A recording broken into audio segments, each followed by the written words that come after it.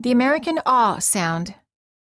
In American English, the aw sound, as in caught and all, is very similar to the ah sound, as in want and hot.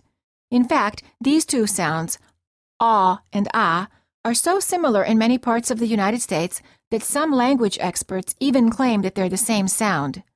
So, while going through these lessons, if you're not able to clearly distinguish between these two vowels, don't worry about it. Neither can many native speakers of American English. Warning: common mistake. If you studied English outside of the United States, you might have learned British pronunciation.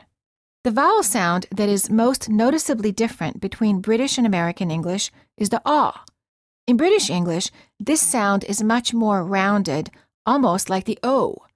The words coat and caught sound similar in British English, but as you have learned, they're very different in American English. Let's practice pronouncing the differences between the two sounds ah and o. Sentence pairs for practice for ah and o. The following pairs of sentences are the same, except the first one has a word with an ah sound and the second one has a word with an o. He's a bald man. He's a bold man. Where's the ball? Where's the bowl? That's a big hall. That's a big hole. Don't pause now.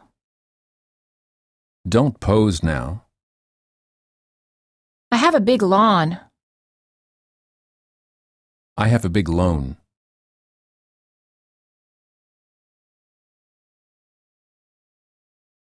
Word pairs in a sentence for ah and o.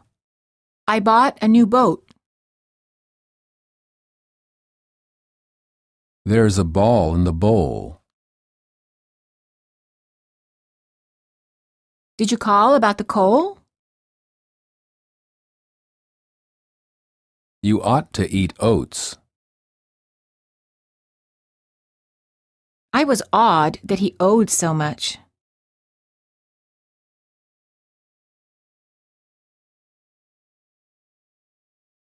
Sentences for practice for ah and o. We all thought that Joe went to Rome.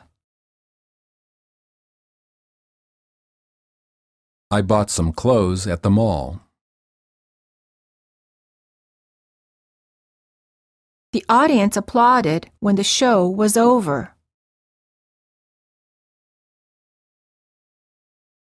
Paul is going home in August. We're going for a walk even though it's cold. The author wrote his autobiography.